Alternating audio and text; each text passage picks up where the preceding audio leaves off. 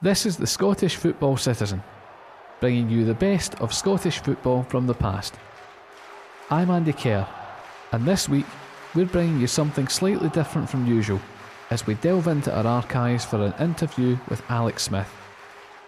Alec is a well-known former player and manager who turned out for a host of clubs before turning his hand to management, where he won the Scottish Cup with St Mirren in 1987 and Aberdeen in 1990.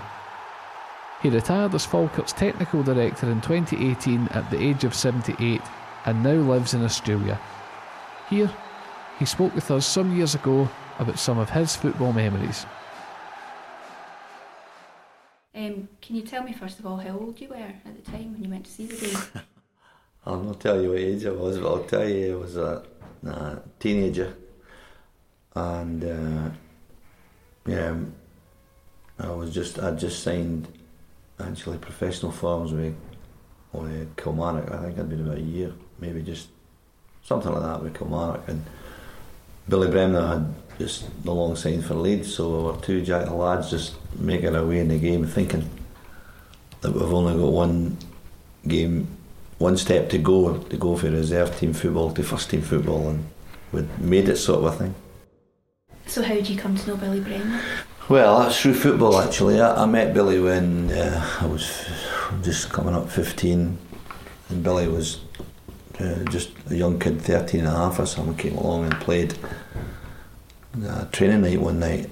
And I played with a team called Gownhill United, and Billy stayed in the area, so he came up to watch the training. We were a man short, and I coaxed the trainer to allow him to play, and he did, and he was absolutely brilliant.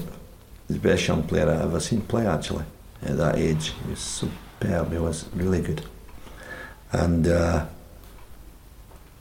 that's when I first met him, and then there was a friendship grew through that. And as I say, when Billy got schoolboy caps, he went to St Bowden School in Stirling, and he got picked for Scotland. He was so good, and he was small, of course.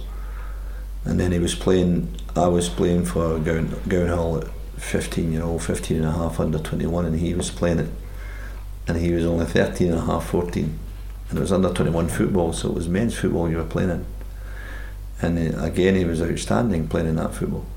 But he signed for Leeds from the schools, and he had been down there maybe about a year, I think, a year or so, when that game took place. And I remember it as if it was yesterday. It was a fabulous crowd. There was officially 136,000 people there, but unofficially I think the pipe band was swollen with a couple of hundred people going in, and the gates, I think, people were in. There was much more than 136,000 people there. It was jam-packed, and we were in an hour and a half before the game, as you had to be, of course, to try and get a good position. And I always remember we stood up in the terrace in the Mount Florida end, to the left of the main stand, and to the right of the goal at that end, in that corner. And it was a fabulous game. The Germans scored first, and we thought, here we go, they're going to be the favourites. But Real Madrid were majestic. They were just something else. We hadn't seen football like that. The nearest we'd seen football like that was probably the great Hungarian team a few years before that with Puskás. And of course Puskás was playing with Real Madrid then, and it was football that we hadn't seen before. I mean, Gento, Puskás, Di Stefano, they were brilliant. Santa Maria, they were just great, and I always remember when they came back, they scored and got back into the game again, and I think they got it to 3-2, I think it was at the time, and then the Germans scored, and then the Real Madrid went up and scored again 4-3, and went on to score another 3 after that. And it was raining, and at the end of the game, the crowd, I think, stood for a good hour and well over an hour applauding Real Madrid, and they never went off the stadium. And it must have been it was certainly the most memorable game that I can remember, and I would think it would rate similarly with the Real Madrid players and the Germans, of course, because it was a fabulous game, and every goal that was scored they were classics, better than the next one. And Gento, with his tremendous pace, was doing things up the wing that was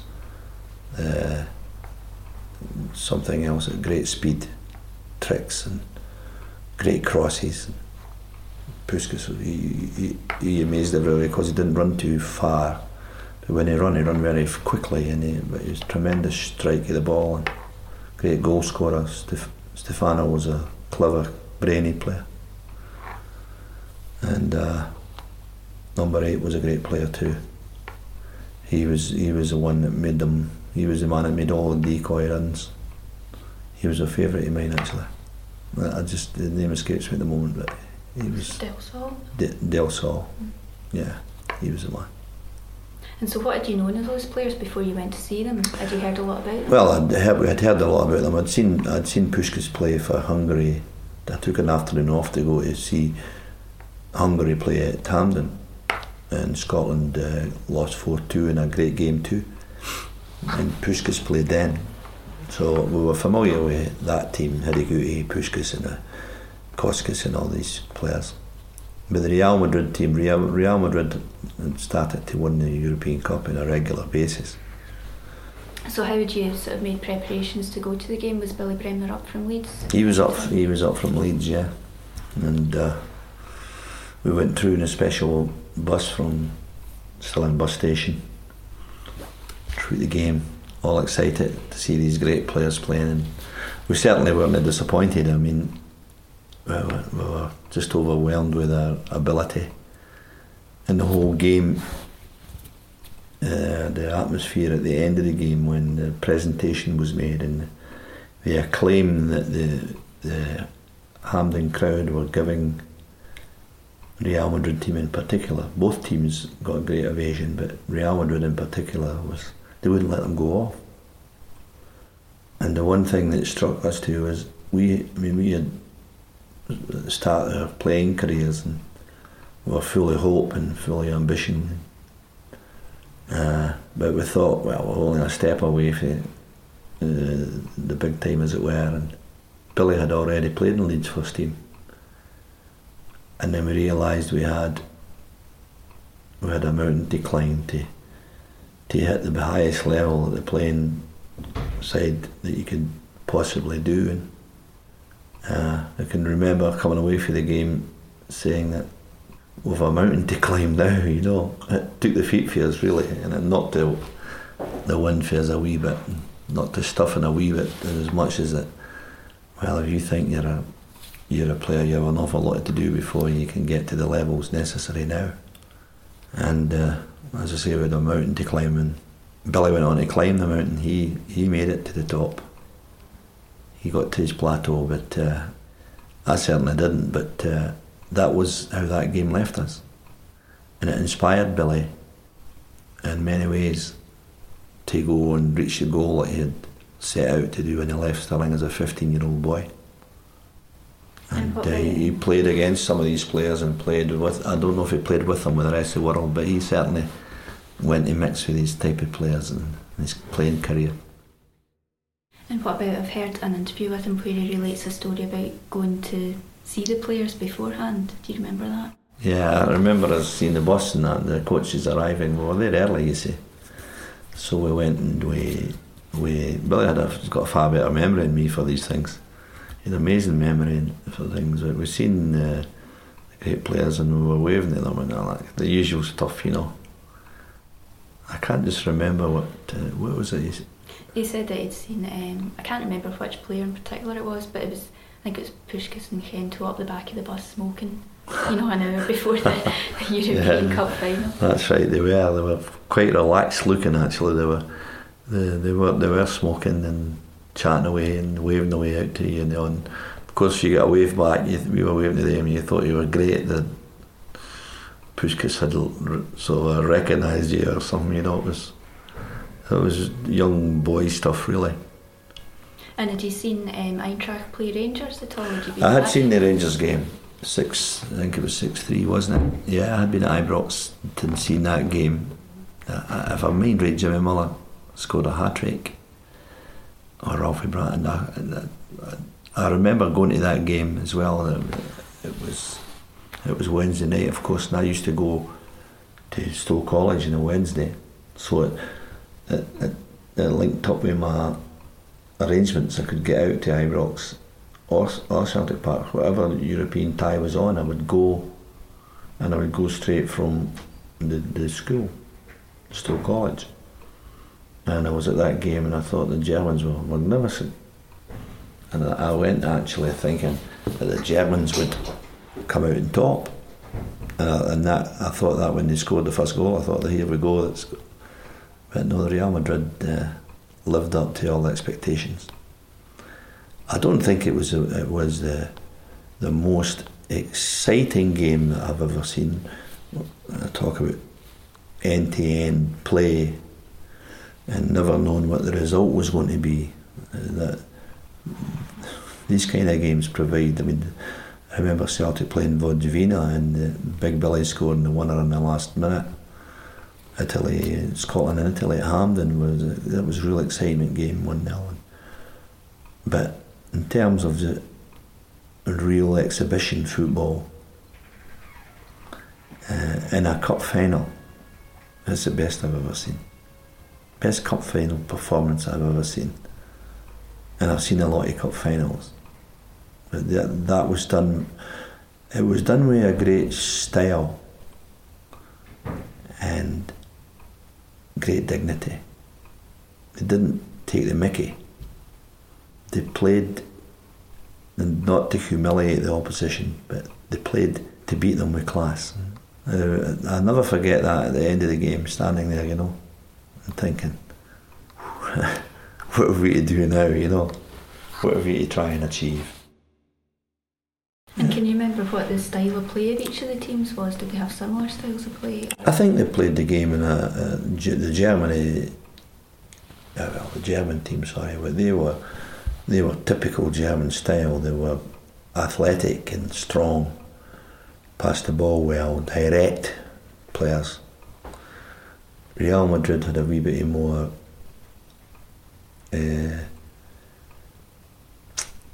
style about them. They had a wee bit more of it was a different mentality. They played to win, but they had a kind of Spanish, Italian way of playing the game. They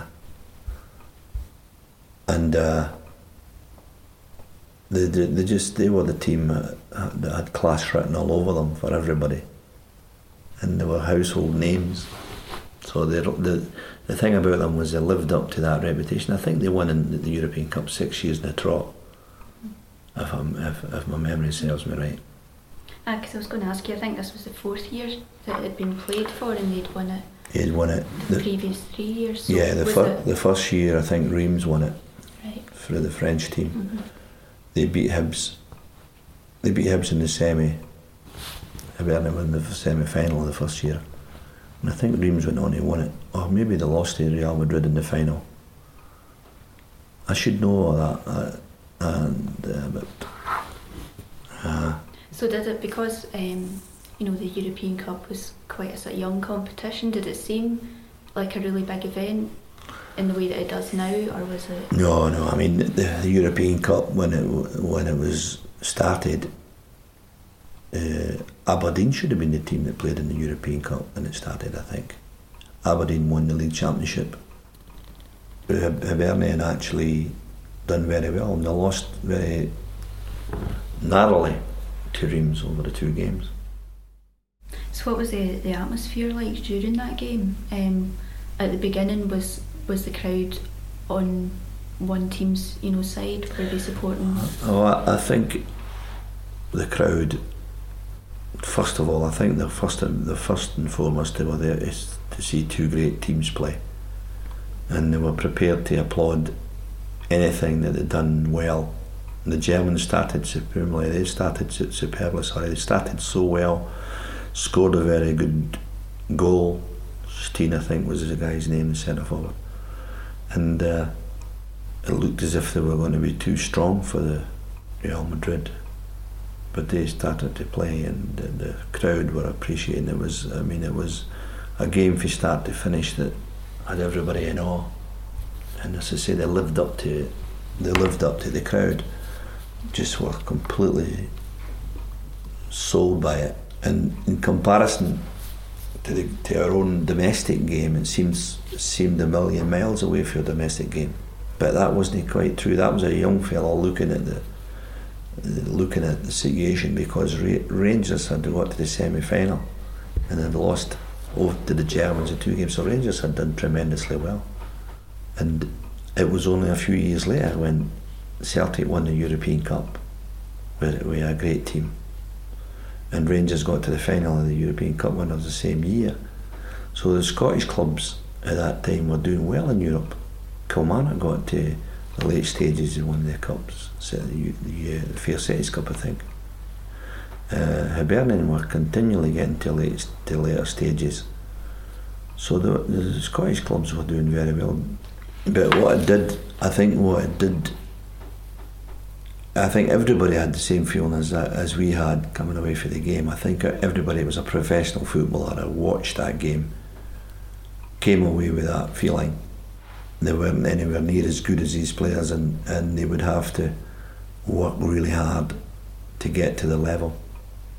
Now, at the time, Jim Baxter was probably the nearest type of player to them. Baxter, maybe Crerand, John White, Dennis Law, of course, had broken into international. So we were starting to put together a good international team. A lot of talented players. And Celtic had a youth policy in place, and they were getting severely criticised for it. It was known as the Kelly kids, but the kids all became great players. Lennox and Johnston and Murdoch, they boys. They reached the same heights. Not for as long as the Real Madrid, but they reached the heights too. So I think in many ways that game inspired these players. It inspired an awful lot of players, and then we got a lot of good out of the game, out of that particular cup final. It done wonders. Although maybe on the day it didn't. Our game didn't fare comparably to it, but I think we were being slightly unfair in that, because, as I say, Rangers had got to the semi-finals in the same competition that year, and we had a lot of pleasure for the fact that it was a Scottish referee, and one of our best ever referees, Jack Mount, who refereed the game. It was beautifully controlled by the officials. There was nothing unseemly in the game. There was no any real badness. It was played in a great fashion. And I can still remember Stefano taking the ball for a kick-off that just lost the goal, and he went 3 or 4 yards and blasted it into the net. So we were 25, 30 yards down. To me, watching that game, it's always an exaggerated situation. After your memory plays a wee bit. It was fantastic, that. Puskas's strike from inside the box, high into the net. It was great. Canario, I think, was the winger, the right winger. It's coming to me now. Dale Saul he was a decoy man. He took everybody out the road for the other ones to play. It was an education, real education. And I'm sure that people like the managers at the time, like Bob Shankly and Jock Stein, Eddie Turnbull and these guys, took an awful lot for that game. They learned an awful lot. So do you think it changed the game in Scotland in some way? I think it changed the game, yes. It changed a lot of mentalities to the game. It changed a lot of people's thinking to the game. And I think for the better. So I always, as it should be, I think these cup finals should always be examples to the rest of the game. Like the World Cup final, the last World Cup final was tremendous. European Championship final was brilliant. So they should always leave a legacy to the game. That one certainly did. Had I thought in the day it was maybe near 150,000 people there. And what do you remember of the end of the game? I remember us coming out of the game and after his ages and ages and trudging towards where our bus should be, and we eventually got there.